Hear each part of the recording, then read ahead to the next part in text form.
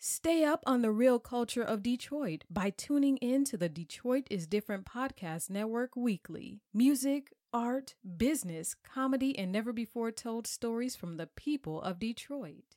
My Natural Hair is a podcast that shares all the information you're looking to learn about natural hair, the movement, the styles, growing your hair naturally, and meeting other people part of the natural hair culture and movement. My Natural Hair is hosted by LaDonna Sims and Markeisha St. Clair from Hair Goals 313. Collectively, LaDonna and Markeisha have over 25 years of experience doing natural hair. Subscribe on Apple iTunes or Google Play to the Detroit is Different podcast, and don't miss the true stories that add to the culture of Detroit.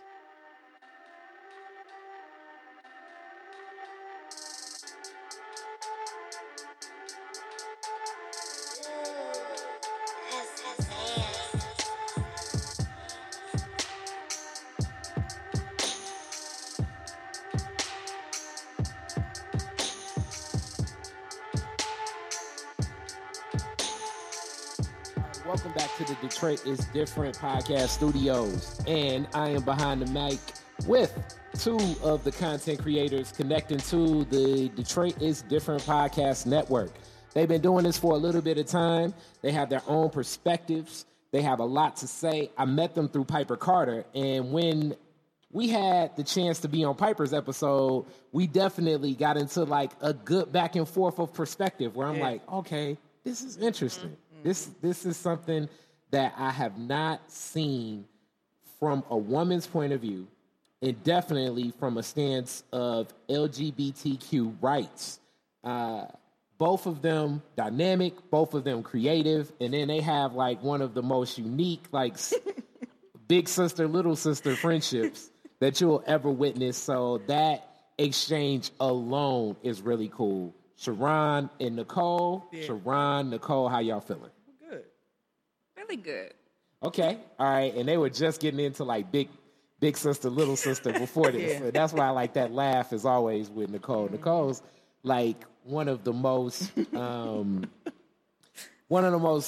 affable, beautiful personalities when it comes to just laughing and somebody you can meet, but also very serious about what she does in reference to social justice. And that is always something that sometimes people even question me and Piper about. It's like, man, you guys joke around so much sometimes, but then you can get real serious. And it's like, okay, it's not necessarily all work and no play or work hard, play hard. It's just, you know, we enjoy to laugh, but enjoying to laugh doesn't supersede the fact that you want to find justice in a world that definitely deserves to have justice for everybody. You know, it's just a layer of it all. But Detroit is Different starts with the story of Detroit for you all. So I'm going to go Sharon first because big kids get to go. There we go. Oh, y'all before little kids starting already. Nicole feels we're ageist. Yes. Ageist. Yes. So we gonna kick off. Sharon, your family in Detroit. How did you all come to Detroit? What neighborhood? Are you like a first, second, third generation Detroiter? What's your Detroit story? Let's see. So my grandmother's family came up from Alabama. My grandfather, this is on my mother's side. My grandfather's family, we have a lot of family in Ohio, mostly like Columbus. We have land down there called the American Addition. It's a long story with that, but my grandmother and my grandfather met here. Okay. So then my mother was born here with my uncle, and then, of course, I was born here. My father was actually born in Mississippi. He couldn't read or write. So he migrated up here to get one of the factory jobs. He actually worked at Chrysler, where he retired from. But he couldn't read or write. It was like, you know, he could only wear shoes on Sunday. You know, he worked the farm with his grandfather. So, yeah. And it's unique that both those states, as Detroit is full of people from three primary states when it comes to the Great Migration of black people. It's Alabama, Mississippi, and Georgia. Yep. So in these Detroit is Different conversations, when I run across families such as my own and my mom's family, kind of like with ties to Florida along with Georgia, it's just unique. Yeah. But Mississippi and Alabama. Did you go down to Alabama as a kid? Not to see my family. I did go to Alabama. When I was younger, I went to Selma. Actually walked across the bridge and, Wow. I didn't realize what I was doing because I didn't know. So you were doing it actually in honor of it, but you were just like in the family traditions of we're taking the child to be a part of this? Well, I went with a friend of mine. A friend of mine hit me up. I was like 15, 16. And she said, we're driving down to Alabama and they rented me and my cousin a car. Can you go? I said, well, let me ask my mother. So I asked my mother, her aunt talked to my mother, and they ended up letting me go. So we drove, like her aunt and her grandmother drove. And then the three of us, they had rented us a car, so we followed them there. So my family actually never took me to Alabama nor Mississippi. I've never been to Mississippi, but I do know the stories that were passed from my father to Mississippi, from Mississippi.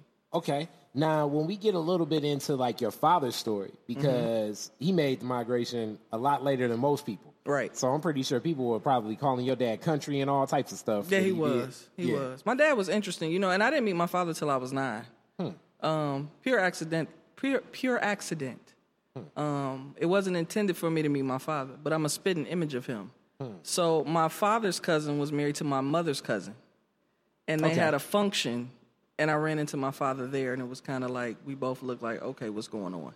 So I met my father when I was 9, and I saw him off and on throughout the years. But he was an interesting guy. He was great to me, but I heard other stories about my father from other people's perspective.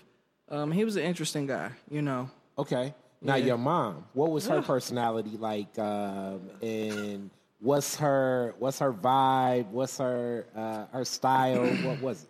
What do you remember? Okay. My mother's interesting. My mother is very headstrong. I will say this about my mother. My mother has always taught me about black and white issues. A lot of things that she talked to me about a long time ago actually are manifesting today. In terms of like culture and relationships between black people and white people and things like that. My mother was the kind of person that I'll be honest, she called white people white devils, and I was always brought up to not trust them, and that anytime they infiltrated a certain culture or something, they've always torn it apart, used it for their own benefit and things like that. So she was very stuck in those ways.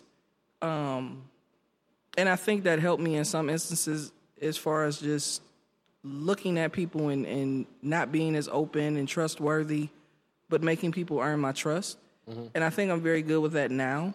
But at the same time, everybody isn't bad. You have bad apples in every bunch. So to try to navigate through that is kind of interesting when that's what has been embedded in you for so long. She also doesn't like LGBT people.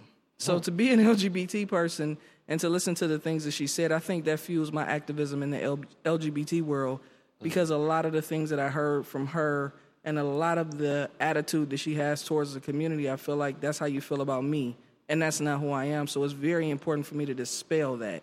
So I think the things that she said and the way that she feels really fuels me, because I know that it's not true, and it's my job, I feel like, to try to make people see us differently. Now, your mother and her understanding, what was her work? What was she doing? Like, do you think that maybe her friends or social circle had something to do with her perspectives? I think my mother was just born in the 40s. My mother's in her 70s now. And when you talk to people during that time, there are not a lot of people who, from my perspective, are very open-minded toward things that are not traditional. I also have a theory, and I feel like, and I've never talked to my mother about this or have any inkling of an idea that this pertains to her, but people who have such a problem with people that have nothing to do with you, I feel like it's because you're battling something that's within you that you just haven't sorted out yet. Because I don't understand why you are so hateful towards a certain group of people that have nothing to do with you, that are not hurting you or anything like that. It's just about who they choose to love. Like, why does that bother you so much? Is it because you couldn't live your truth? I don't know. Now, in that, the being 70, 40s, as you talk about, that's pivotal times in race relations. I even tell some of the people I know that work in the mayor's office. I was at a function the other day, and a white lady was talking to the white guy that I knew. It was like, this feels like reverse racism. I was like, well, I don't necessarily know if I believe that that's possible, but it could be under some premises. And if it would ever happen in the city, Detroit would, because you want to stick it to your heart sometimes. Yeah. And I know just that perspective of certain ways to look at race. If you're from a certain generation, it's not even the olive branch to, as you say, open up and open the perspective. And I have people in my family that feel just as staunch and strongly against having the susceptibility of looking at white people with strong levels of distrust. Do you think that era that she was born in has a whole lot to do with that? Did your mom interpret different things like the rebellion in '67 and things that her family went through, where it just is still on her heart so much that it's not even a way to look at life racially and say to herself, like, let's look at these people as individuals and not scenarios? Yeah, I mean, absolutely. And like my grandmother, her mother, so my mother grew up in the Jeffrey Projects.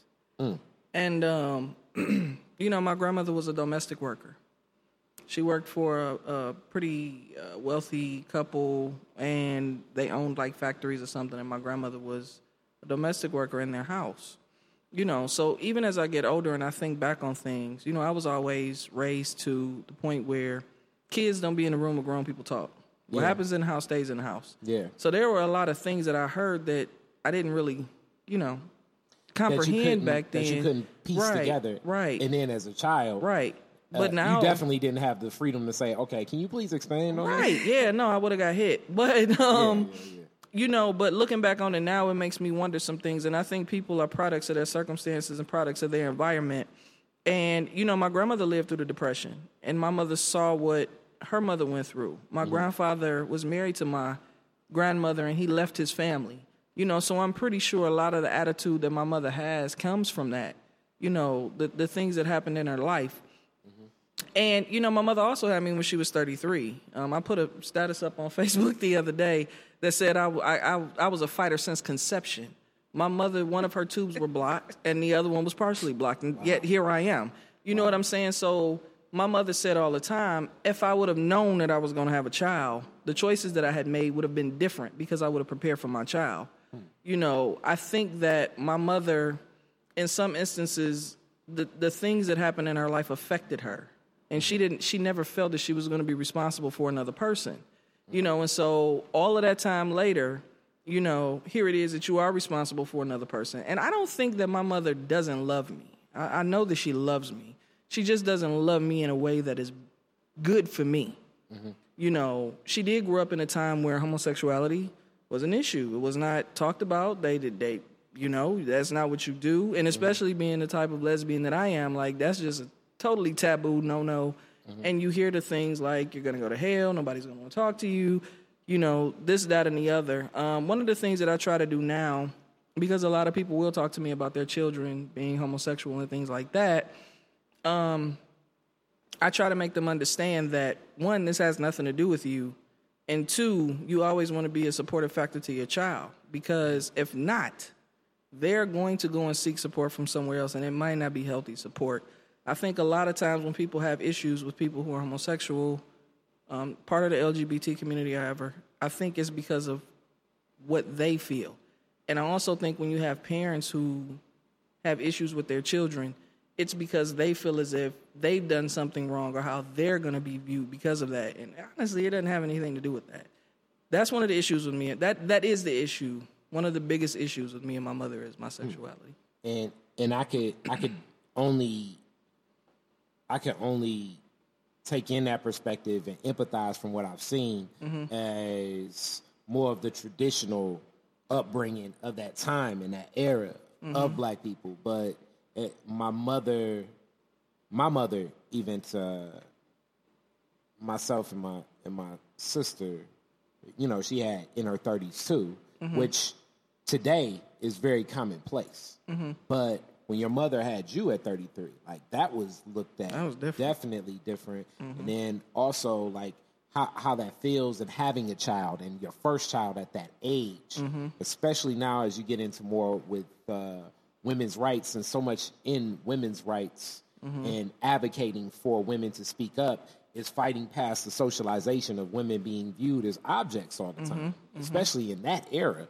So your mom's take even on what family is, what motherhood is. I can only imagine what that was like in being 33. I think my mother's thing was survival.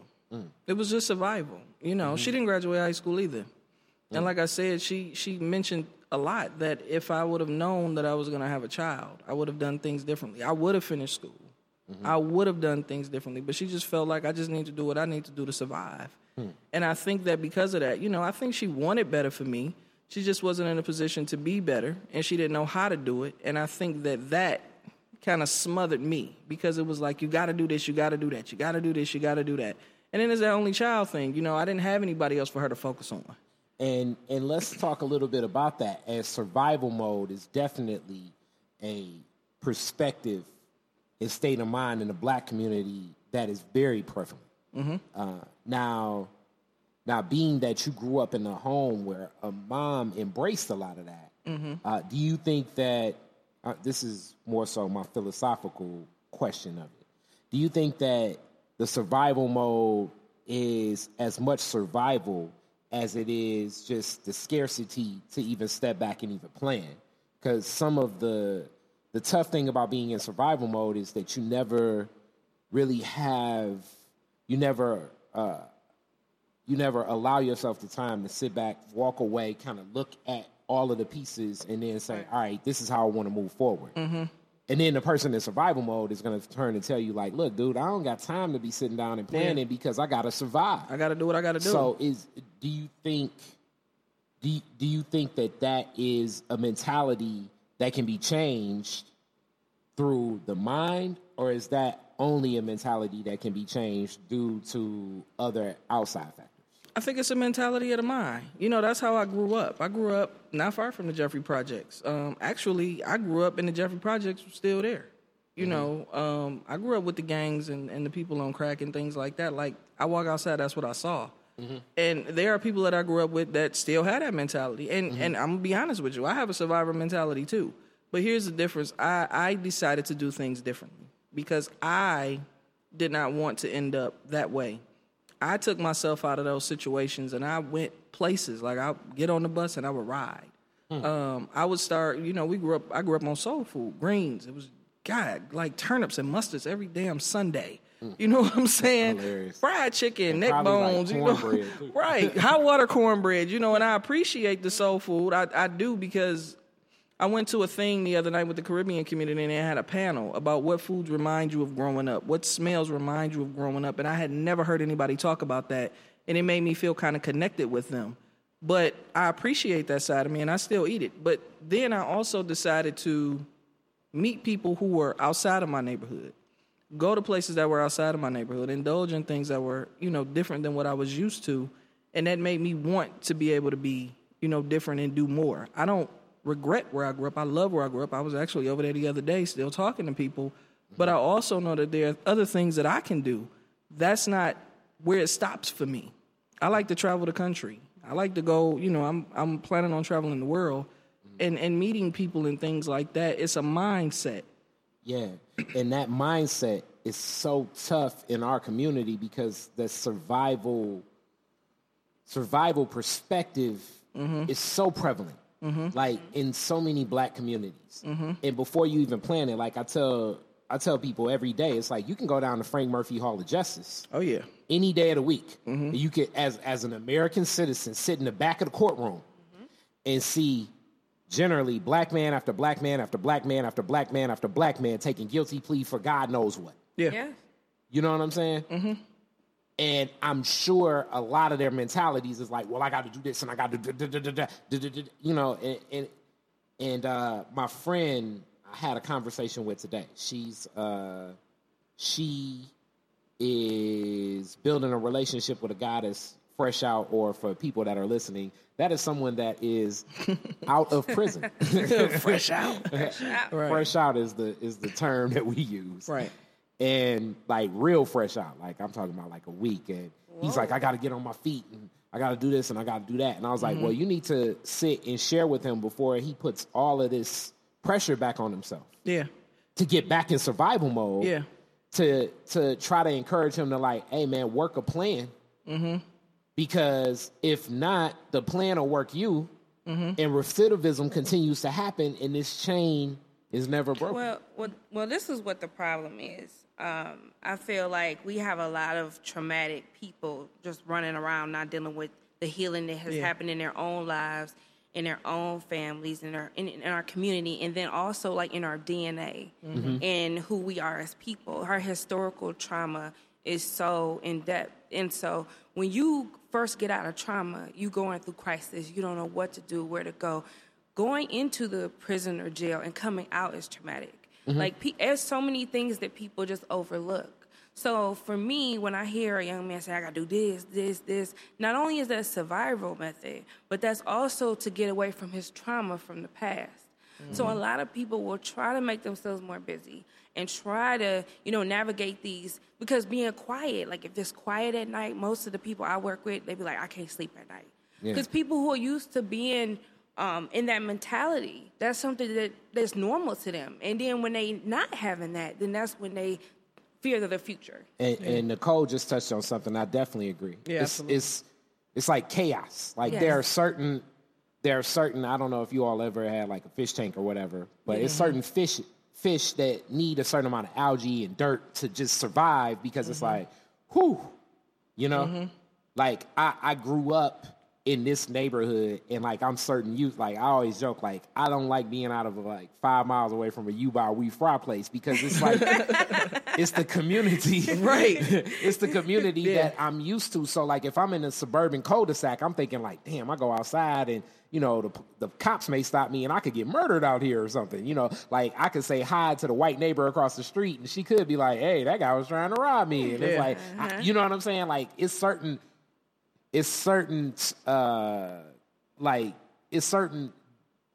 things in American lifestyles that would be labeled as dysfunction that I understand from being in the hood for so long, of knowing how to even navigate and making sense out of just different things of like, somebody walks in the store and they're singing and dancing and they smell like God knows what. You know how to, it's like, okay, I know how to acknowledge him, where it's not brushing them off, but it's also not about to engage in like some long discussion and not necessarily making them feel crazy. Yeah. Even though, God knows mentally what's going on in our community, definitely does not embrace a lot of the mental health. Right. And for some reasons it's justifiable. Yeah. As most of the mental health profession, I don't know if most people know this, but most of the mental health profession was built and designed upon the idea of defining what race was and justifying the fact that black people can be enslaved. So like some of the natural apprehensions against certain things like mental health come from roots of good places. But the same way that the black community has embraced the church, I think we can also embrace some of the positivity from psychiatry, psychology, and mental health tools and everything too to function through things. Yeah. And now we're engaging. Nicole, same questions for you. Your family and your ties to Detroit. What's your Detroit story? Are you a first, second, third generation? So, Sharon and I actually have a lot of similarities. I'm actually a second generation. Okay. So my mother and father are both from the South. So my mother lived in Helena, Arkansas, and my father lived in DeKalb, Texas. He lived there his whole life. And those are definitely that Southwest region. You don't get a lot of people from that region coming up to Detroit. Now I don't know why, but it's not a lot of folks like that. Yeah. Like Texans in Detroit. It's a lot of Detroiters. It's more Detroiters than Texas. Yeah. ain't no Texas up here. Like you go to Atlanta, like people from Georgia and Detroit, it's like, but yeah, like that Southwest region, it's generally not a lot of them. So what led them to come to Detroit? I'm different. You know, the typical story of, you know, my father came up so he can get a better job, a better future. So he worked for the big three. My mother came up to be with her brothers. My mother had 4 brothers. So they came up separately? Yes. Okay, it wasn't like they got hitched down there and then made their way. It was like, okay, they came up separately. Yeah, they came up separately. And your dad said some smooth Southern game. He did, though. He was like, you looking like a mint and Jew looking. He did, though. They met at a party. It was so cute. She was like, I met him at a party. She was like, and I told him, you know, I already got 9 stacks saved up, so you got to come with it. You got to come better than that. So my daddy... 9 stacks for a woman in that era. She was rich. That's real. Rich. I mean, yeah. I get my work ethic from my mom. My mom, like, she just barely wanted to retire at 65. My mother is 73. So I'm one of the weird millennials that has a parent that both parents are baby boomers. And it really shaped my perspective on, like, just my mother being so caring and being so loving. And she had a hard childhood. And so she came up here and she, like, dedicated her whole life to working in the hospital. She worked with a lot of Holocaust survivors. So my mom is just like, she can, you know, cuss and do whatever. But she really, it was really inspiring. What form of work in hospitals? So she worked at the ER. She was a medical lab technician, different things like that. So she actually have a lot of stories about people from Motown coming into the hospital. I can imagine. So that was kind of interesting. And she worked from also Dr. Coleman A. Young, his brother, which was a doctor. So that was the whole interesting conversation we had about that. Now, what was it like growing up as a kid with parents that are like so much older than your friends' parents? You know, and then in the black community, your friends' parents may be 15. You know what I'm saying? It's like, damn, your mom in the club with us. Like, my mom would never come to the club with us. What was that like? You know, it was interesting. I mean, I couldn't really tell that much of a difference because my mom, like your mom, my mom was 38 when she had me. So it was, I mean, you could tell, like, my parents were on the outside very secretive.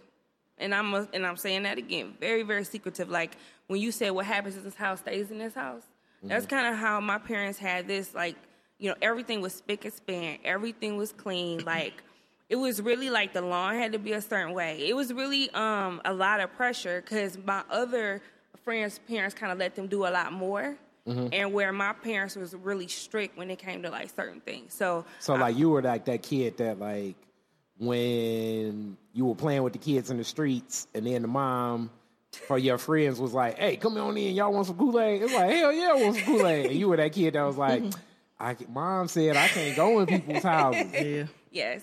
It was like, if you don't give me that cup of Kool-Aid.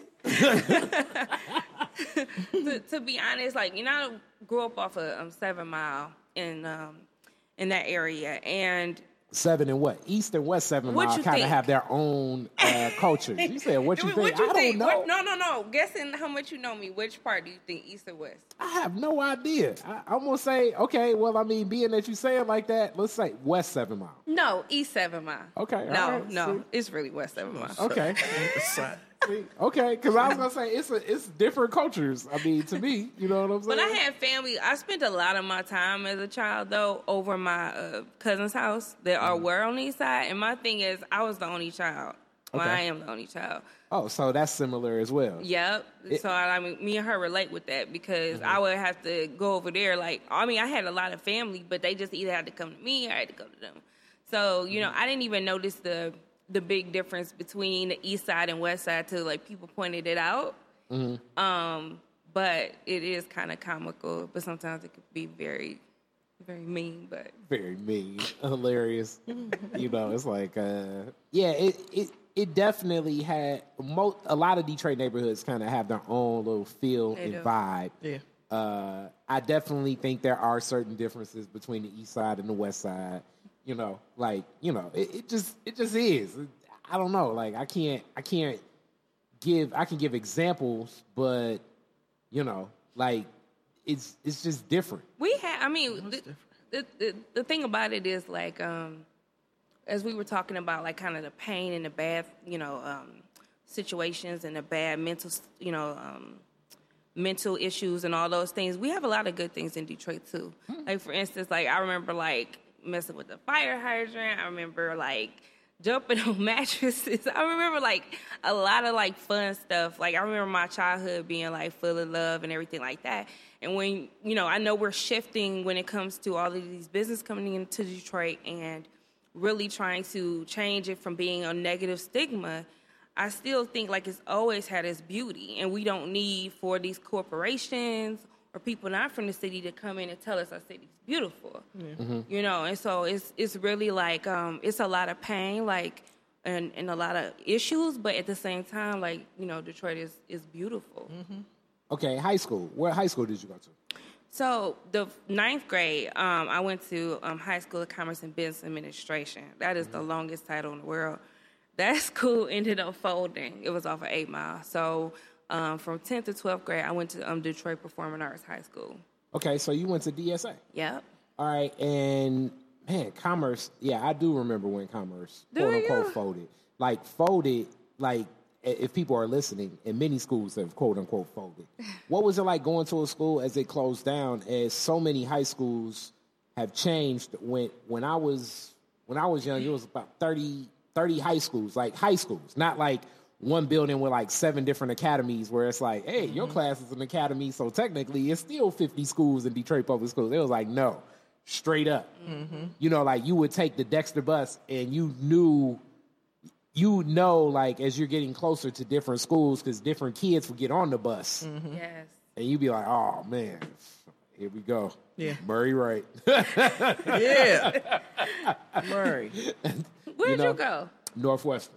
Okay. Oh, yeah, So- that's why you talking junk about Murray. Okay. No. But that's what I was wondering. You went Murray Wright? Yeah, I went to Cass for the first 2 years. And finished at Murray Wright? Yeah, I played basketball at Cass, tore my ACL. Of course, you got to keep your grade point up, but I couldn't because I tore my ACL. I want to say something though, because it was the dean of students at Cass. His name was Henry Williams. He told me that I would never be anything. Ain't that something? He did. Yeah, Henry Williams, big fat dude. I'm sorry I said the word fat, but he was. Big dude named Henry Williams, and he was the dean of students. And I remember being in his office, and he looked me in my face, and he said, "You'll never be anything." So, whatever. But I left there. I went to Murray, Right. graduated in the top 10% of my class, got accepted to Eastern Michigan University first semester of my senior year. Could have graduated a year early had they let me finish. I just want to say that. But yeah, I went to Murray Carey. I'm with Murray. I went to Murray Carey. Murray Wright was like one of those Murray Wright was one of those schools that, because you had the Freedoms over there. I stayed in the Freedoms. I stayed in the Freedoms. I did. I grew up in the Freedoms, yo. The Freedom folk was like the longest arm of folk ever. Yeah. You was like, oh, Lord. Riding your bike over there, you'd be like, oh, you hit the wrong corner. It's like, let's see if we can really get this 12 speeds going. Let's see if we can really get up to 12 speed. In the Freedoms, yes, I did. It'd be like, you go in Roscoe's Arcade at the wrong time. You'd be like, oh, Lord Jesus. Lord Jesus, please let me get out of here safe. But the Freedoms and the Jeffs. But Murray was one of those schools that I think, in some ways, like King, like a neighborhood school that still had, like, if you just really wanted to focus and just do studies, you could, probably do studies. It wasn't, like, as much as, like, a Northwestern or a Central where everything kind of had a little bit more of a street edge and more gang culture, though it was existing in Murray. And they're really good sports culture, too. Oh, absolutely. Yeah, we was slamming in the sports. Yeah. Oh, yeah. I played basketball at Murray. If you wanted to do good at Murray, you had the opportunity to do so. Yeah. That was one of the best things I think that happened to me was ending up at Murray. Yeah, I was taking college credits. Whatever I needed to do and wanted to do, they encouraged and supported it. As they say, if it ain't Murray, it ain't right. There you go. Yeah. Shout out to Murray. At DSA, did you go to the new DSA or the DSA down the street from Murray? Hell no, I ain't go to the new one, Kari. You went to the DSA down the street from Murray. That's the original one. Yes. That was like fame for real. Yes. So why y'all all acting like I'm all young and stuff? I went to the old. That should let you know that I'm not the as young old as Murray you think. Wright building. That's what it was. That's what it was. It was, yeah. That's what it was. You know, and they actually moved the year after I graduated. And I was like, are you kidding me? Yeah, because so you had Dr. She may Cotton. have been Dr. Cotton. Well, yeah, she was Dr. Cotton by then. Yep. shout out to Dr. Cotton. You are amazing. Yeah. Dr. Cotton was amazing. I mean, the vision for DSA was a vision of Dr. Cotton. That's what's up. Shout out my cousin now that's the principal there, Myra Reynolds, and I think a lot of stuff will fall in place. But now it's somebody that is an artist, because that's the other thing. That Dr. Cotton was so dramatic that she's somebody I got to get on Detroit is Different one of these days. Oh, even though I please know do. she's down, we got to figure that out. But just so dramatic and so. I mean, that whole school was a different field because my sister graduated DSA. Oh, okay. Mm-hmm. So I saw like kind of the inception of what the idea was, because it was like fame for Detroit. It was that is how I always describe it as fame in Detroit. That is exactly the same thing. I mean, it was just, to me, if you weren't even a good artist, like, you gonna lead there being a great artist, because art was like during our whole day. Like, people don't understand how beautiful of an experience. Like, we would leave wherever we coming from on a bus or wherever, and we would leave all this stuff, and then And inside. the kids from Murray Wright be bullying y'all. And just No, some of them would. I was gonna say that. We would be like, Can't go to that store. We was like, them damn Murray Wright kids. He's like, hell no. But yeah, a lot of our young men that identified as gay would get targeted by your comrades. I can see that. I can see that. Now DSA was in DSA was, because like I remember, just going to some of the stuff my sister. The LGBTQ community was always very prevalent at DSA. Yes. So in an era where people definitely didn't recognize that in that journey, but that school was just so different. Yes. For it a truly time was. then. So I can only imagine what it's like now, because I go into most schools now, and it's a different feel around what, what sexuality is, identifying with sexuality. Like, it's just unique. It is. Completely different. Because, straight up, I remember at Northwestern, if you were a gay guy, and I mean, to this day, you had hands. Like, those were some of the best fighters ever. I was at this one event for a talent show at Wayne State, and this guy just over the top, high heels, but I've known him from Northwestern, and like some guys were making fun of him. I was like, oh, and I told my friend, I'm like, watch this, fight attitude, always having that chip on their shoulder. It took a lot of courage to be that guy wearing lipstick at Northwestern, because you knew what you were about to get into every day. Where it's like, oh, yeah, he got hands. So it's like, you can joke about him if you want, but to have to basically walk in the doors of a school knowing you're going to get into a fight every other day is a different type of reality. Yeah. That's important. I don't think the kids today realize that. And I talk about that all the time. Like, it's easier, and not all the time. It's still bullying and stuff like that, and I think social media plays a big part in that.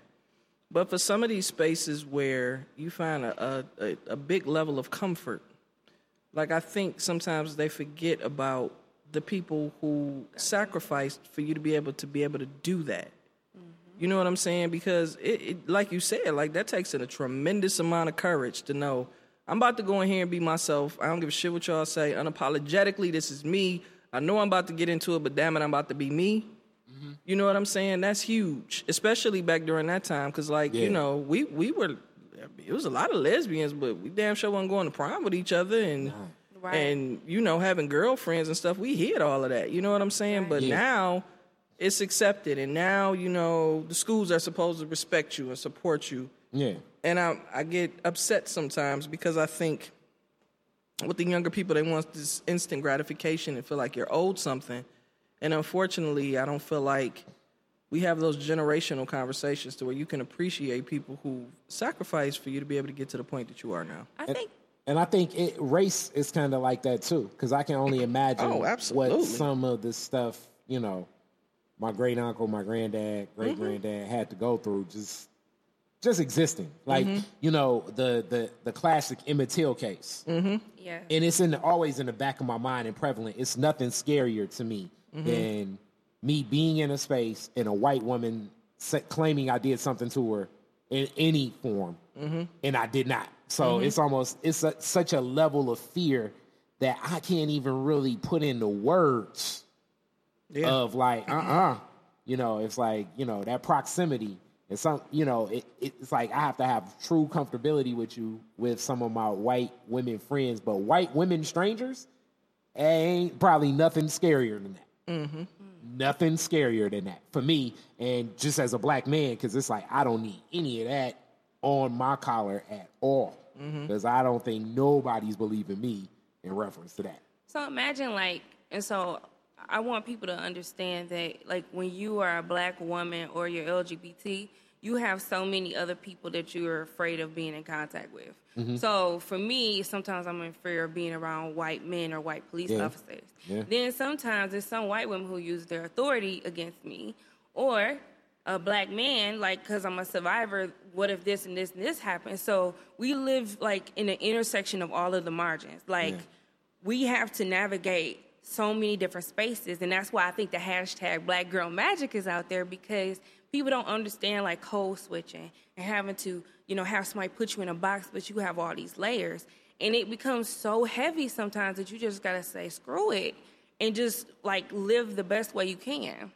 But I just wanted to talk about that because that's like one perspective. Like you are like, how often, Kari, are you going to be like away or in a close space with a white woman? Not very well. I could go into an office building like elevator. You know what I'm saying? Definitely police officer. That's one of those things. So like elevator, possibly walking down the street, possibly waiting to get seated at a restaurant. You know, like these are things that just is prevalent in my mind because like the Emmett Till case, it's like reckless eyeballing. Yeah, you can get murdered for that, which is basically like black guy looking at white woman. Right. You know what I mean? So things like that are prevalent in my mind.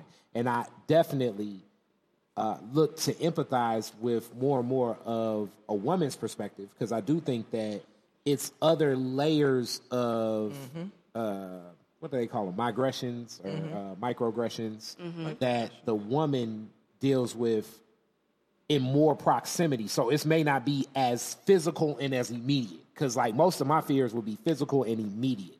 It could be passive aggressive and over a period of, a career that a woman may deal with stuff unlike what I would face. And not saying like one is worse or... Right, because I was about to say on behalf of you, like this say one of those things did happen, you would probably have a lot more consequence with anything. You get what I'm saying? So as us, like our racism in our spaces or navigating those spaces might have to be maybe a little bit more, but I feel like these conversations are so important for women and men to have, especially in the black community, because sometimes we clash and we talk about it's like the oppression Olympics amongst a black woman and a black man. And so you have all these dynamics of people like, my trauma is worse than yours. My trauma is this. Right. And we're not saying that, but that's the way we're moving. Yeah. So that was helpful, the perspective you gave to me. Like, no, I think about that all the time. I definitely. It's like, and I mean, as we grow older and then even with society, like even being around a child can be very, as a man, grown man, it's like I have to have a certain connection with the parents of that child, both parents of that child, and permission, and then a relationship with that child, and then even under that proximity, it's different. You know what I'm saying? Like, it's just different. Technically, probably more in like a group situation. You know what I mean? It's a couple different things where I'm cognizant of like, okay, I need to be thinking in reference to the optics of this and what possibly could steer, one way or the other. And it can't be like the oppression Olympics. I'm not necessarily trying to earned stripes. And that's why I love talking to both of you all, because you all always add a different perspective of what I haven't seen in reference to things, like even with what you said, like those different boxes. And I'm completely humbled by so much of what women go through, because even more so than anything, I have that strong belief that a lot of women have been socialized not to speak up, period. Just in the whole world of women are socialized to be objects more so than my whole life I was encouraged to speak up, to say what I felt, to kind of do what I felt like, to pursue what's happening. Whereas that socialization of a woman is like, you know, like I remember, and I don't think it's kind of like what Sharon said. I don't think it's out of a place of,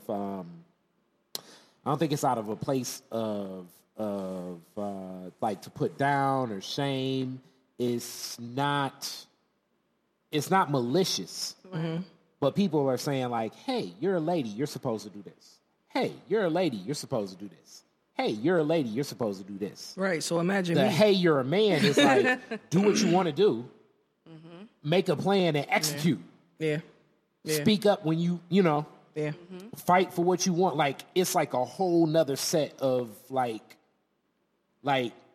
everything in life, whereas everything with like, hey, you're a lady, it's like, do all you can basically so you can accompany a man that did what he wants. And then I'm in the middle. Yeah. I'm totally in the middle of that. Yeah. And what you said about the kids, because of how people think about LGBT, especially me, you know, not presenting as feminine, and it's kind of weird because I'm not the lady. Yeah. You know, so I worry about the black men that try to fight me too, because I don't present the way that they want. And I worry about, you know, what people think I love kids. I work with kids. I'm great with kids, you know, but I have heard that, well, gay people are molesters. Child Who said that never will I touch a child?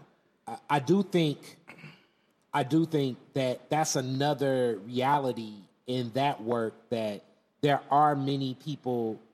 All right, first off, molestation is rampant in American culture. Right. Possibly human civilization culture. It has nothing to do with sexual orientation. But there are oftentimes many people, especially kind of in our community, that you know, that have been molested, identify with the LGBTQ community,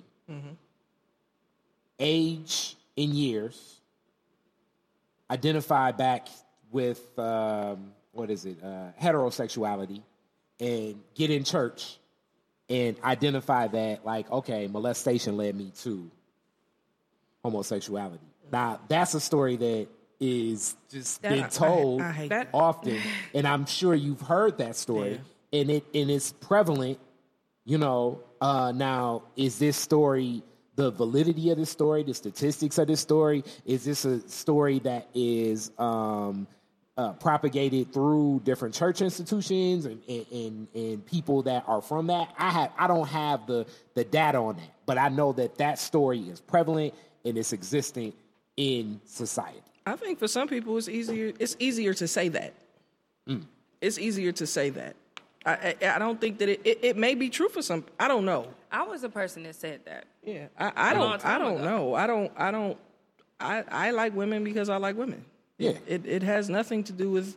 I haven't had a bad relationship or an abusive relationship with a man. I knew some great guys. I just didn't want to sleep with them. Like, God, like some of them, I still wish I could hook them up. Like, they're really good dudes. You know what I'm saying? But none of that had anything to do with what I chose to do. I think some people, because my mother asked me, well, what happened to you? And it would have been easy to say, well, such and such happened, and, you know, this is why. That's easier to accept, other than, no, this is just who I am. So I don't know everybody's personal story, but I really don't want.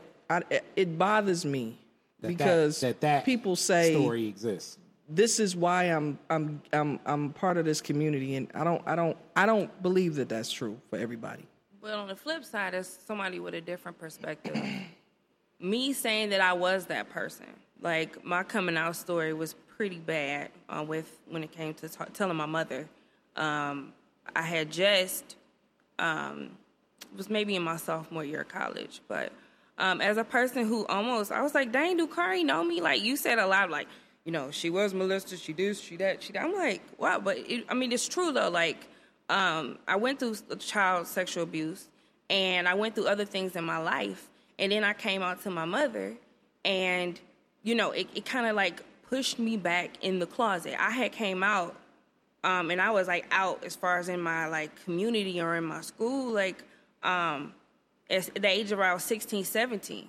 Mm-hmm. So I came out pretty early. And just having to navigate that, you know, I had a supportive school like DSA, you know, and then when I graduated and went to Michigan State, it was kind of like, okay, you know, it was still like, I still felt comfortable who I was. But when I told my mother, like, I did try so hard to eventually, like, try to live by what my mama wanted. And once I let that go and started loving myself, I saw that you can't pray it away. You can't do any of that. So I think you need to hear people who have struggled with trying to go back, quote unquote, being straight, and then realizing, like, there's nothing I can do. Like, whose life am I trying to live, mine or for my mother? You know, so when I finally realized, like, you know, I can love God, I can be spiritual, but I also am in the LGBT community, and I can be both. And that kind of goes back to what I was saying about putting people, like, feeling like they have to fulfill these things. And and it previously goes back to my parents being baby boomers because they was very traditional. So I break all the norms of what my mother. Sometimes my mom, I know her high blood pressure. She got a machine on her bed. And I'm just like, I know your heart is racing, like, just putting up with me because, you know, I do have the privilege of being able to be out and say what I want, do what I want, because of what my parents and both of your parents have done. You know, because that Emmett Till story is in my head. Like, you know, my mom would say, you know, it was just her and her brothers had to walk down the street. And she remembered one day it was during Emmett Till or after Emmett Till, and everybody had their head down extra low. I was like, what you mean down extra low? She said, if a white person walks by you, you have to put your head down and say, yes, ma'am, no, ma'am. And I couldn't believe it. Like, she tell me about water fountains. You know, she actually, when she first got on the bus to Cincinnati, my mom said, you know, my mom is very fair-skinned, and so she could pass. So my mother went into this train station to go visit her aunt because my grandmother was sick.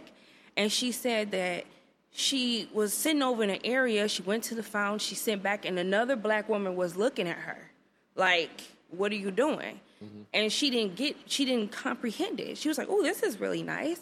So then when she got on a bus, she just kind of went somewhere. So everybody was kind of looking at her. And so then she saw that it said, like, coloreds only. Yeah. And to know that that's not, like, too far away. Like, that's my mother. It's so close, you know, like, and it's so many different codes. I mean, it's even hood codes, but it's so many different codes to live by that generation had. Yes. And that's where, like, I look at both of you and the work that you all do and really reaching out to a lot of people that need the support and providing tools, because that's the strength to me of, like, as I've sat and I've talked to counselors myself just about different things that I'm doing. My mind is, God knows, it's all over the place. My presence of mind can be 1,000,001 places. So it helps because I've been given tools through counseling to deal in different situations. And I believe that the work you all provide, you're giving tools to people where it's relatable, because now they see you and they're not like, it's not like, you know, a counselor walking in with a thick sweater and a cup of coffee where it's like, oh, shit, I'm not about to open up to this person. You know what I'm saying? It's like, I see Sharon and it's like, damn, I want them kicks too.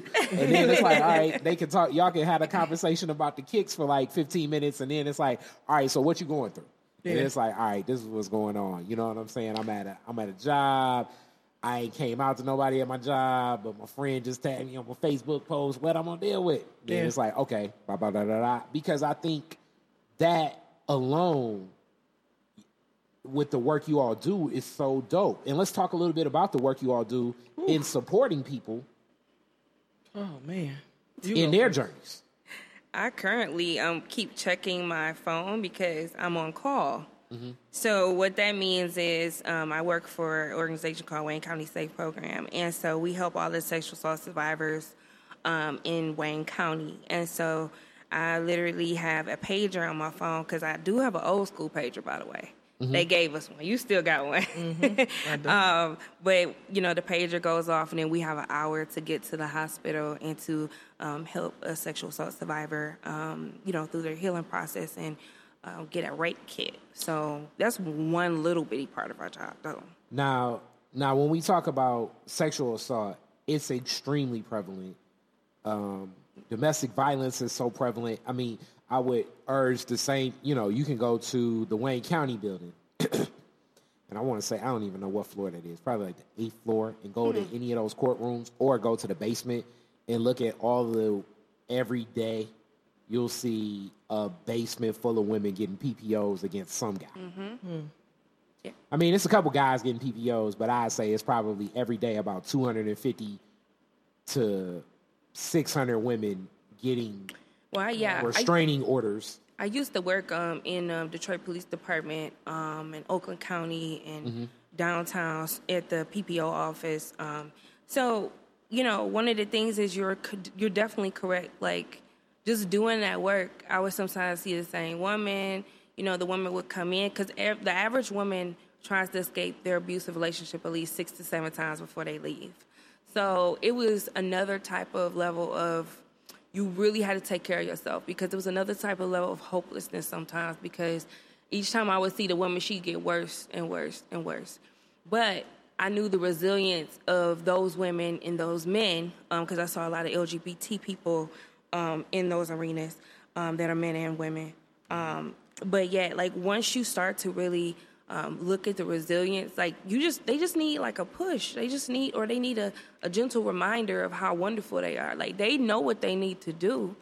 It's just like, I look at survivors when they come in the hospital, wherever they come, like, this person already has all the tools they need to be the best person they could be. Like, I just have to supply them with, Harry, do you have a number? Like, just call this number. Let's do this together. Let's work together.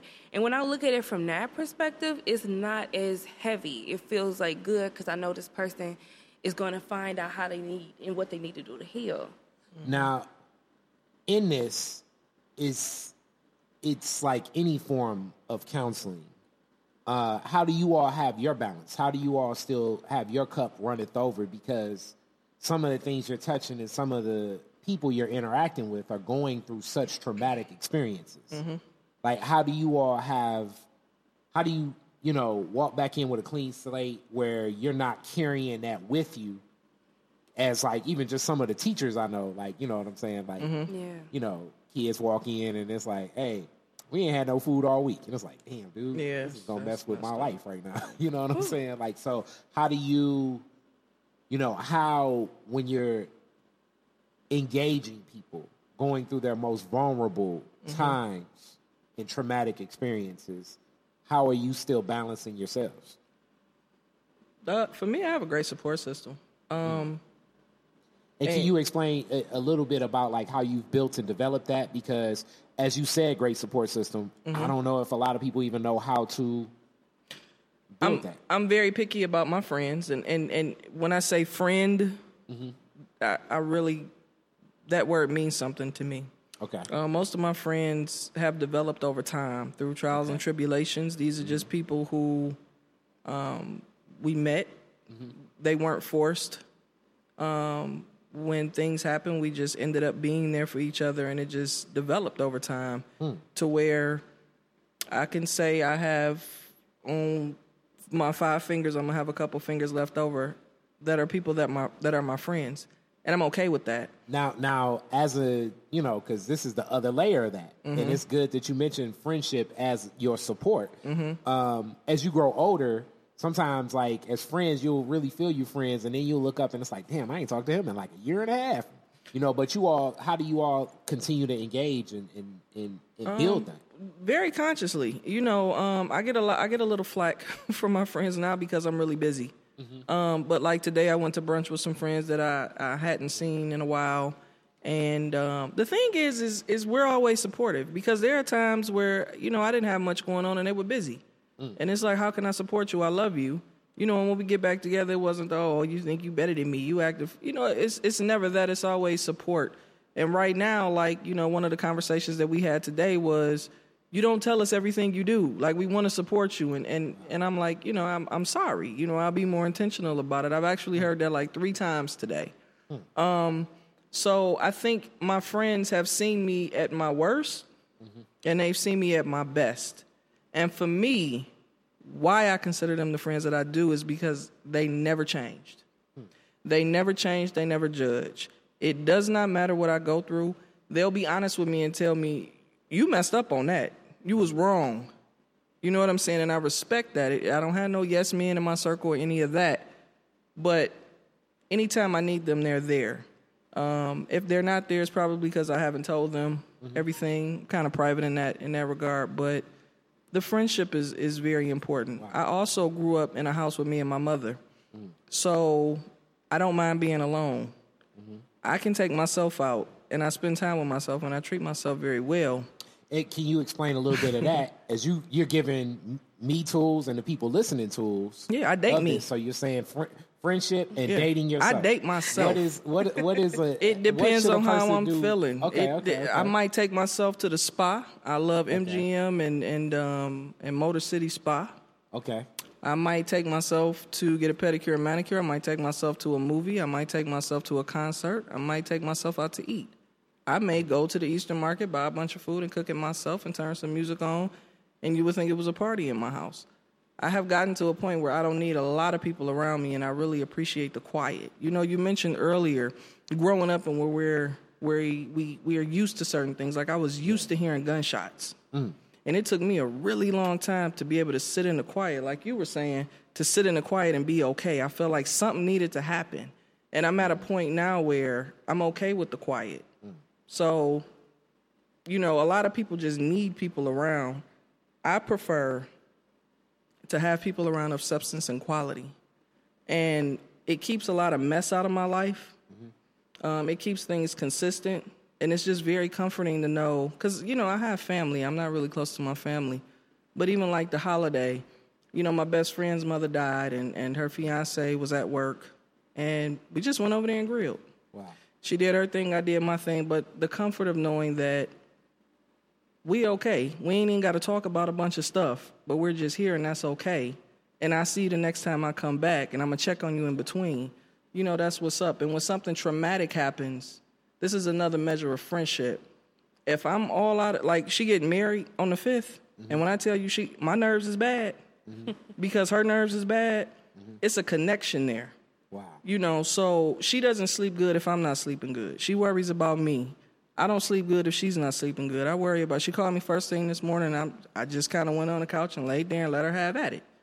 But your friends become your family, and I'm very selective about the people that I choose to let into that circle for me. You just dropped a lot of gems on the people. I hope that y'all taking notes on those gems and those skill sets. Yeah. Because you all are really working with people where you need that full cup. Yeah. And I had to feel like I was worth it. And I'm sure that you all sometimes can see people in passing. And in a lot of social justice work, I see certain people where I see their mental states where it's like, man, you're taking on so much of this. It's like, I wish you could just, it's like, it'd be so much better for the work and you if you kind of.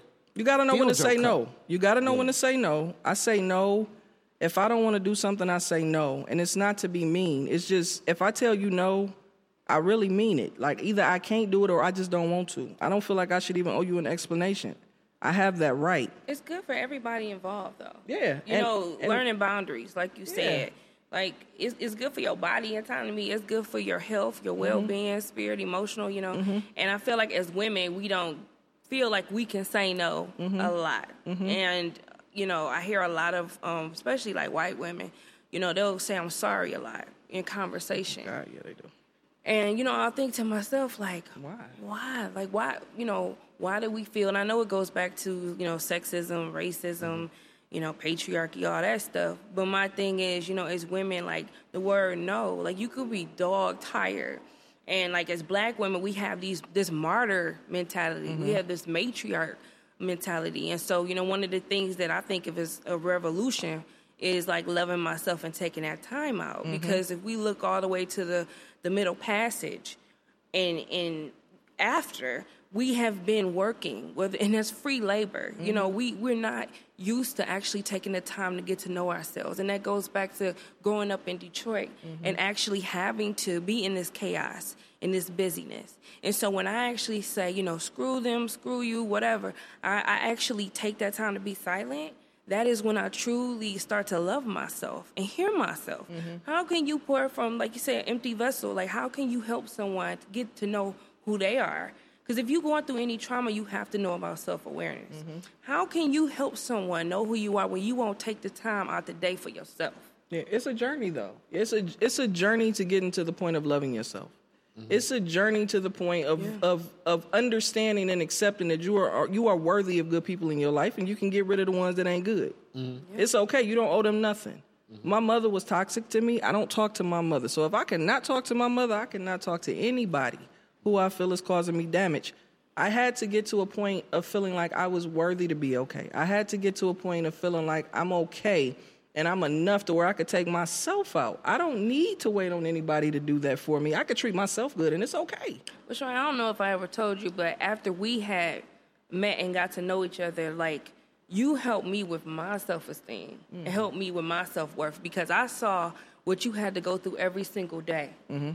And people, and, you know, when I saw her documentary, One Man, and Queer and Racial Justice, like, we had something to eat after, and I cried because, you know, I had all these stereotypes in the past about, you know, our different parts of women and lesbians and bisexual women in the community. And Sharon, like, she cut off the myths, she cut off the stereotypes, and then she let me see what it was like to enter her world. And I was like, I was about to cuss. Shoot. Yeah, you can say shit. Shit. I'm like, I have to be having to check where I'm at. If you can put up with this shit every day and hold your head up, I don't have any reason to be trying to look at if this don't look right, do these jeans don't look right, is my hair like, you know, like that little trivial feminist bullshit, that femme bullshit. You know what I'm saying? Like, I remember one time, I'll never forget, I'm not going to try to activate or trigger you, but we went to a mall. Oh. Yeah. We went to a mall, and it was me, just before she started working at Wayne County Safe. It was me, my daughter, and we went to Macomb Mall. And so we went into H&M, and we were there with my daughter, and we were going to get her some clothes. And this woman looked like so afraid of Sharon, like, she was like disgusted. Yeah. And so she grabbed her child and the other person, they whispered, and they like took off. Wow. And I was so angry. I had like this feeling like, Yeah. you know, because that was not, but to her, that was nothing new. Yeah. You know what I'm saying? She was like, that's a commonplace. Yeah. And I'm just like, it was like another layer of just like, you know, appreciation and like, it, you know, we put our pants on, shoes on the same way, but the way the world looks at us is truly different. But you know what? And I'm going to coin this phrase. We heard it on Kari's show first. Hilarious. Everybody's issue with me has nothing to do with me and everything to do with them. So it used to bother me. And it used to hurt me like, damn, like, what did I do? Because, okay, I'm black, I'm a woman, I'm a lesbian, I'm a masculine. It's all of this stuff, but I'm like, I'm me, and I'm a good damn person. I have good people in my life. God is blessing me. I have great friends and people like being around me. All of that junk y'all feeling, that ain't got nothing to do with me, and I'm not even going to let you affect me, or I'm not going to suck it in. And getting to that, saying that, embracing that, it's a journey. It is. And it's still like consistently. Like, I definitely know my quirks. I was talking to one of my people the other day. And then you learn, as you get older, you know your quirks, your triggers. You're like, okay, I already know where I'm going. And you will tell people sometimes, and then they'll be like, no, I can deal with that. And I'm like, yo, you know, like, presence of mind with me, sometimes I can get very fixated. I can be very empathetic.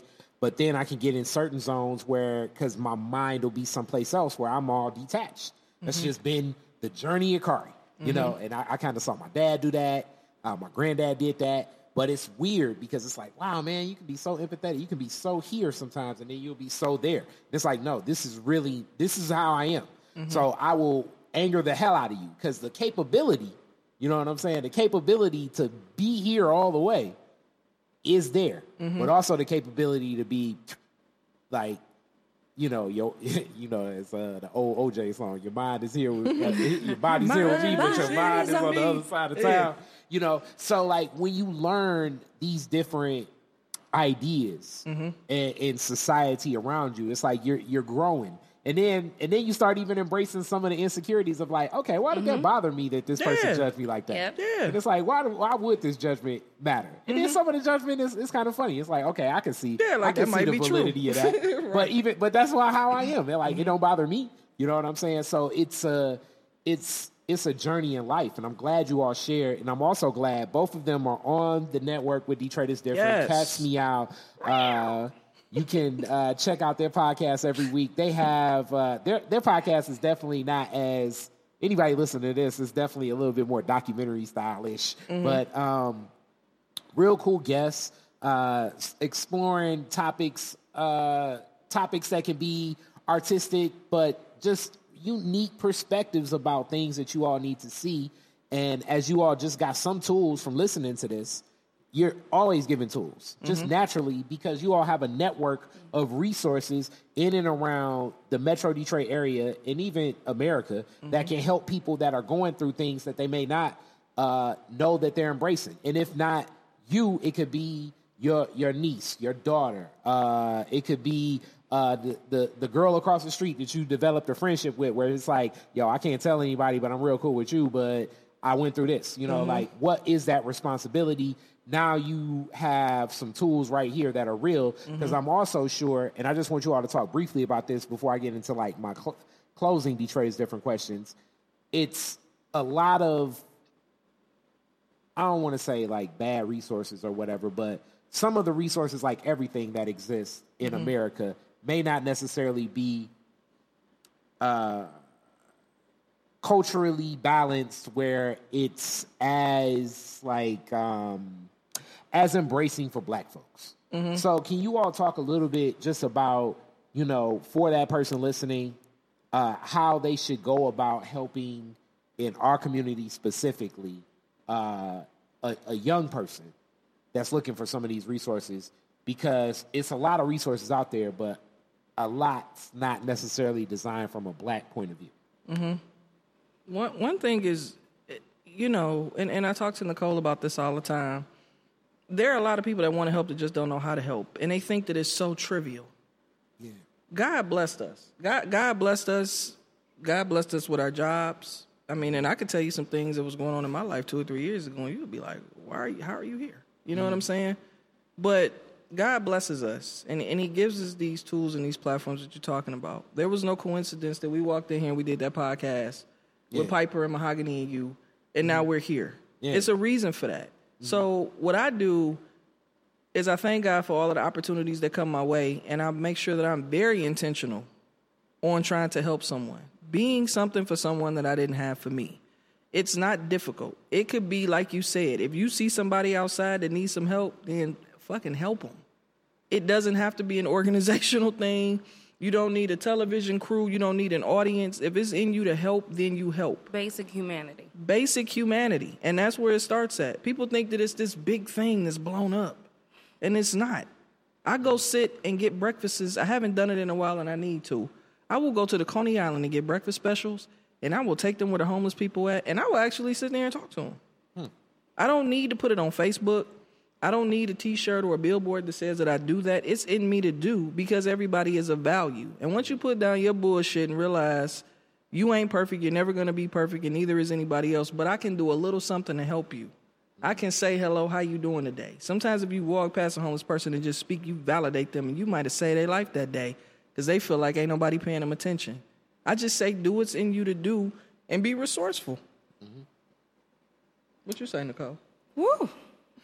That's a tough answer to follow. I felt that in my soul. I feel like it's like Reverend Sherrod right here. Reverend Sherrod. Rev.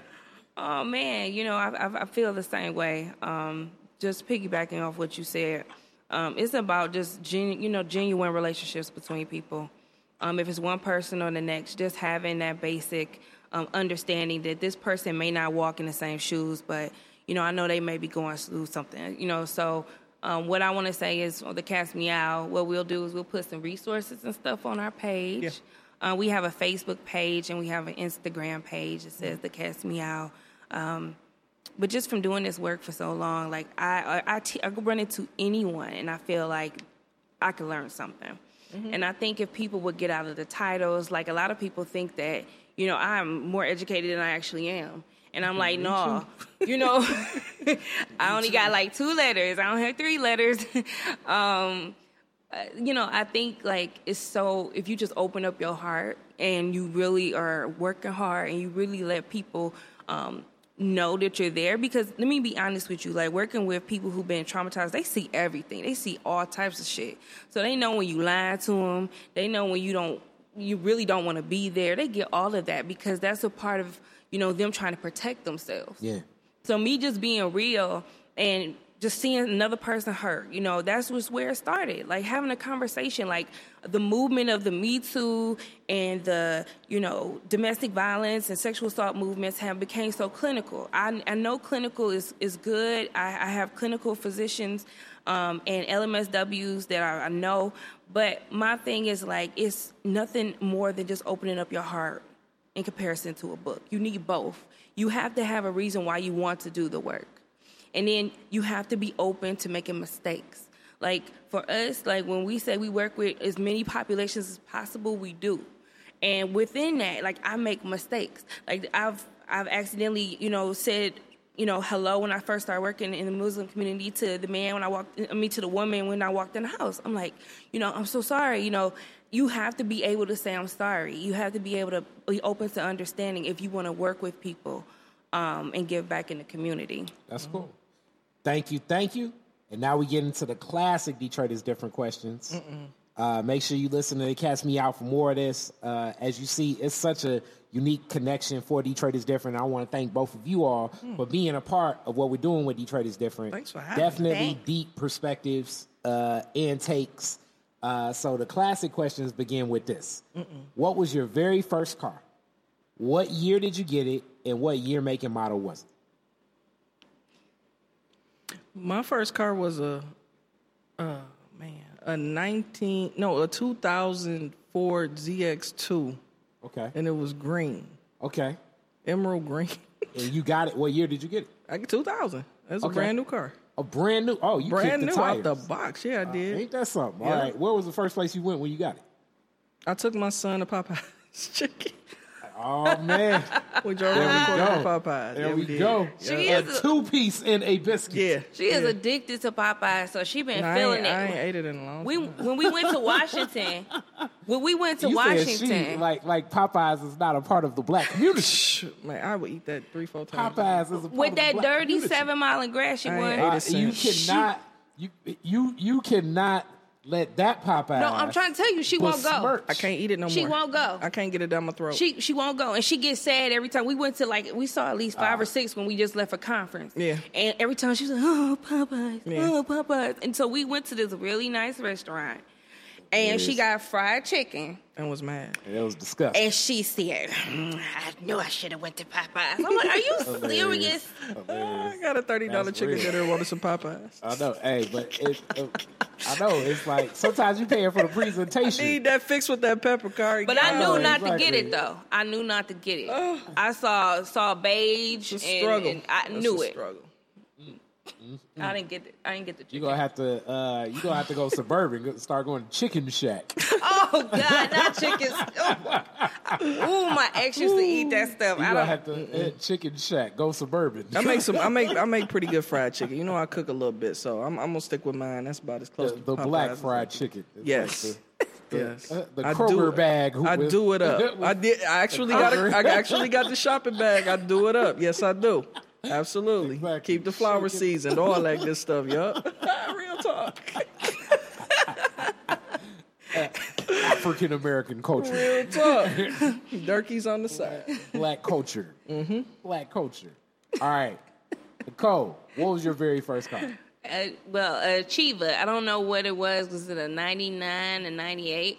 But it had all black tinted windows, and it was all black with a spoiler. Surprised you wasn't getting flicked. I was. 2 seconds. I was about to say that. I was. And then I had this little turbo booster in there. It's like, damn, She was skirting around. You was doing Tokyo Drift. You bought your car from like a car show. I did double muffler. Oh man, you have Flow Masters? Yeah. Oh, Hey, she bought her car from like that person. I saw a dude that put rims on a on my car. I saw a dude that put rims on a Ford Fusion. I was like, yo, some people be like, hey, I don't care. It's like I'm putting them on. I was like, hey. The car came like that. The car came exactly like that. And so my boyfriend at the time, my mama was looking at me like, you don't want that little red, little super, little cute little car? I said, no, I want the black one right there with the black tinted windows and shit like that. You was looking like Nino Brown. It was like a drug deal was going down every time you pulled up. But you know what my dumb ass did? Go straight up to Michigan State and go to school. And I got flexed so many times. Yeah, you probably got pulled over going to that Lansing 96. Yeah. You probably got pulled over 4 times on the way. She done saw me drive past there, and she said, do it, an example of how I drive through there. What, like this? Yeah, no, I sit up. She made a whole production be like out real, of it. like an old lady. Oh, you go on the 9. What is that? The 3 and the 9 for real? That's what's up. Yes. So she sit up. She ain't sleepy no more. Did should be focused. Where was the first place you drove when you got there? School. Oh, for real? Yeah. So it's like basically you drove right in to getting flipped. She went up there about the floss. Let you know, she called me Angela Davis, so I was maybe trying to do a statement or something. Shit, I don't know, but nah, you saw it. You was like, yo, I could probably put this in a rap video. Well, you know, like I had to drive through Howell and Fowlerville, and Howell is like the #1 KK in Michigan or the United States. They flicked you too? Yeah, I didn't have Howell flick me. I had gotten like at least 3 or 4 speeding tickets going like at least 90 to 100. Okay, I mean you deserve to get flicked. No, on the freeway. But then when I would go like every day. You know the speed is 75 on 96, but okay. Shout out to MSP and anybody, you know, DPD listening. Like my speed is like 70 now. I have a child, so shout out to DPD and MSP. So she still got a fast car. All right, three songs. Both of you all can pick, separate or together. It don't make a difference, but I think separate would be better. You are the DJ at the end of the Detroit fireworks at Jefferson and Woodward, and the fireworks just ended. What 3 songs are you playing? MC Breed, Ain't No Future in Your Front. I like it. Something Stevie Wonder. I don't cry. What is it? My eyes don't cry no more. Oh my god. Okay, so people gonna be hustling. Yeah. Something Earth, Wind, and Fire. Nah, I'll do some Aretha Rocksteady. Ooh. Okay, I love that list. That list is like a classic Kari playlist. What is yours, Nicole? I'm thinking about this one because it's been in my head all week since I left the White House. I don't know why, but Little Duval. Actually, no, Cheddar Boys. Okay. Oh boy. Okay, all right, tough tone. Like, you're gonna have white people running like pick up a can. They're tough. I like that. That type of music was a lot to do with my whole little rebellious stage when I was younger. Like after my parents let me out the house. So Tupac and Snoop Dogg's California Love. Okay, wait. See, your age is showing. Do you mean 2 of America's Most Wanted, or do you mean California Love? The song California Love. Okay, that's Dre and that's Pac. There we go. Same okay. people. No, I'm not even about to let you besmirch my childhood by calling Dre and Snoop the same. It's a joke. It's a joke. It's a joke. But no. Yes, it is. Snoop was amazing. And Shaka Khan. Yep. What song from Shaka Khan? I have to sing it. I don't know the. How does it go? Tell me something good. What is it? No. Why would I play that at the end? I don't know. I just like that song. Would it be Tell Me Something Good? That's what I was thinking. Would it be? Me and Curry on the same song. Would it be? I know. I'm doing this on purpose. What you gonna do for me? What? what you. I love that song. Let's see. I love Shaka. I was about to sing Stephanie Mills. See, y'all think y'all know. See, I just tricked y'all because y'all think you always saw my music and y'all always saying y'all know all this music from back then and y'all was struggling. It's not going to be Sweet Thing or Everlasting Love, so it probably would be. She don't even know. I think she's just messing with us. I Feel For You. Yes. Okay, really? There we go. Mm-hmm. Yeah, my favorite song. Okay, really? There we go. That was like the. But I couldn't think.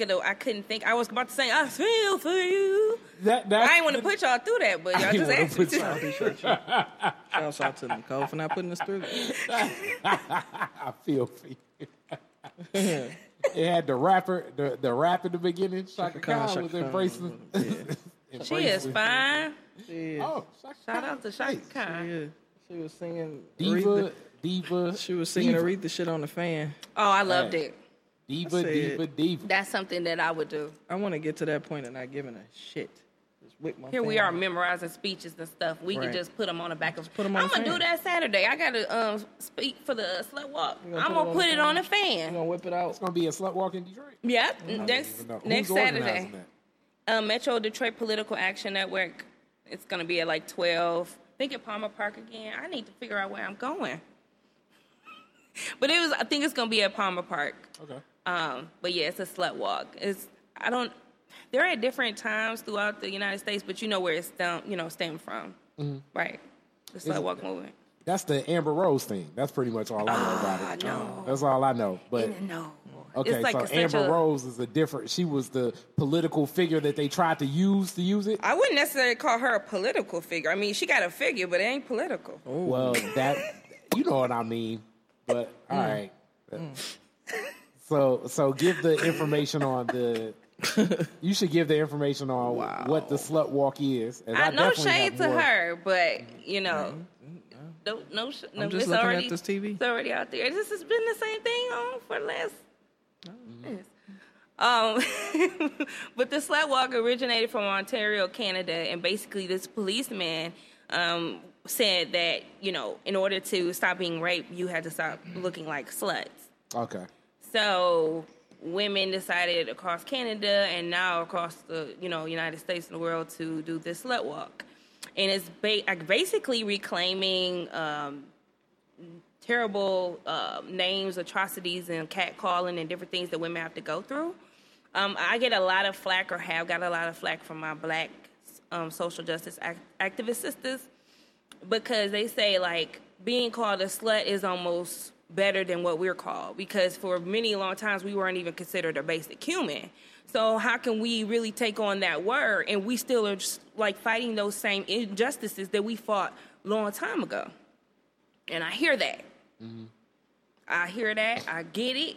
I agree. But I'm trying to be one of the young leaders in Detroit to try to like bridge the barriers. I have like these young progressive, sometimes hipster activists coming in, and then I kind of got the old school activists that are even before you even went there. Like I think if it's a pool of people here that you can reach, or that have access to reach other people that actually you can assist and know about it.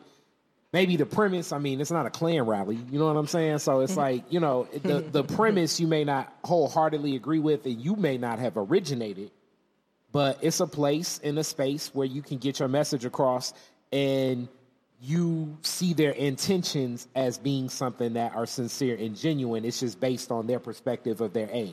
Right. Kind of, I don't know what would be a reference to this of kind of what I would do in reference to hip hop, but like even with what I want to do with Detroit is Different through the podcast network. I may not necessarily agree wholeheartedly with everybody's vision, but it's a platform to deliver and distribute things that, like, my number one question when I sat with you all, are you passionate about this, and do you really see the vision? Because that's what needs to get out. Yeah.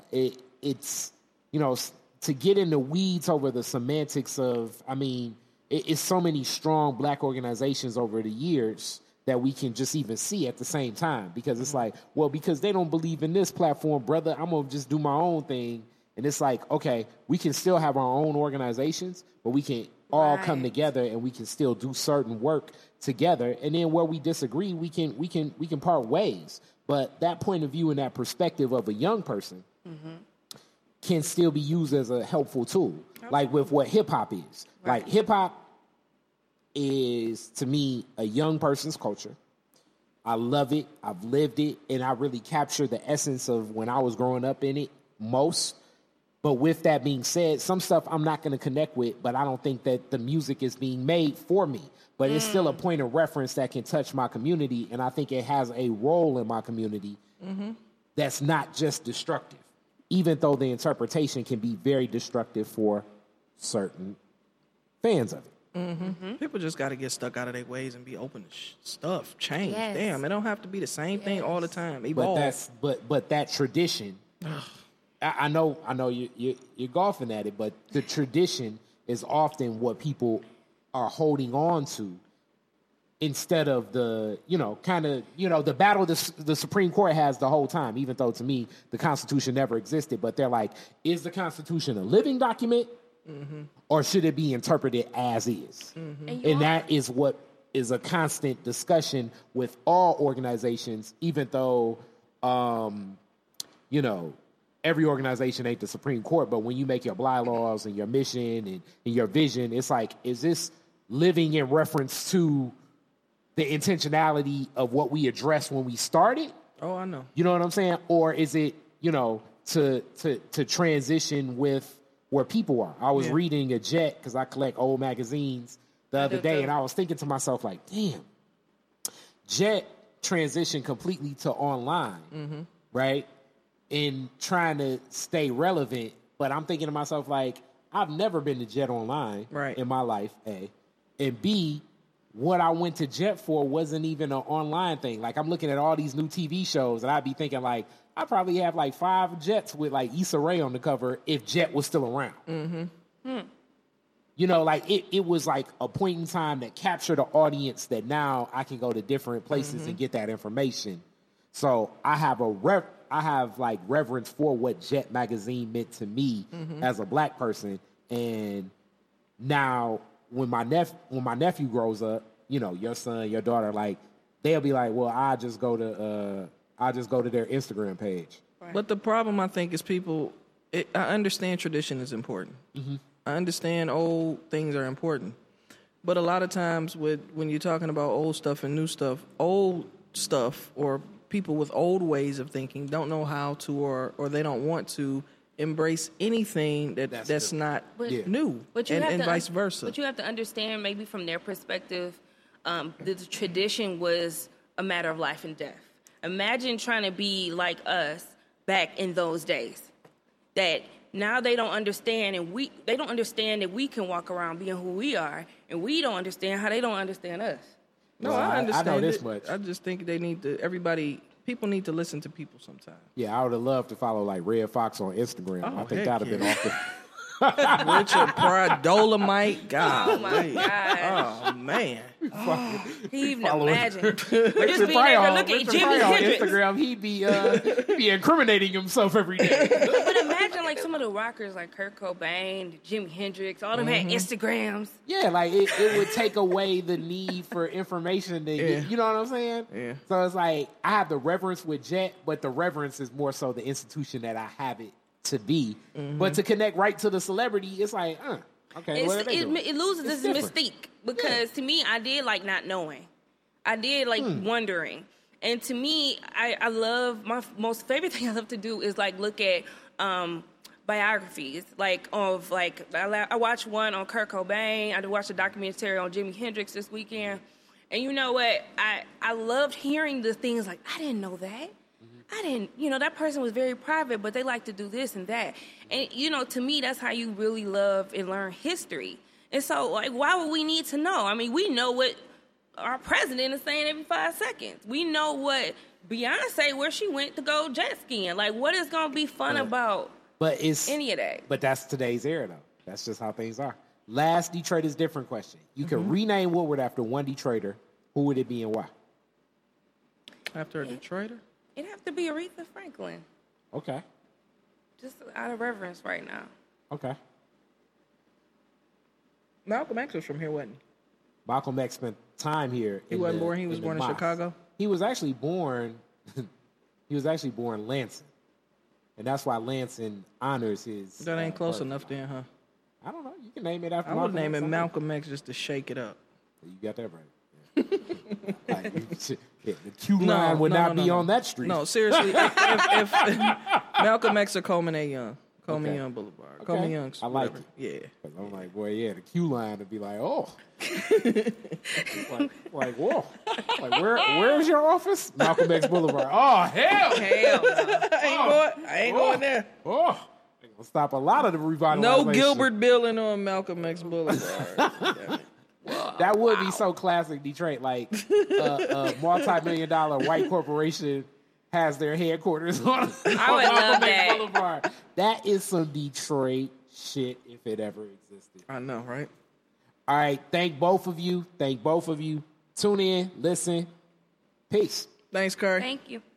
Remember to like, share, subscribe, and always listen on Stitcher, Google Play, Apple Store, and Spotify. You're listening to the Detroit is Different podcast on the Detroit is Different podcast network.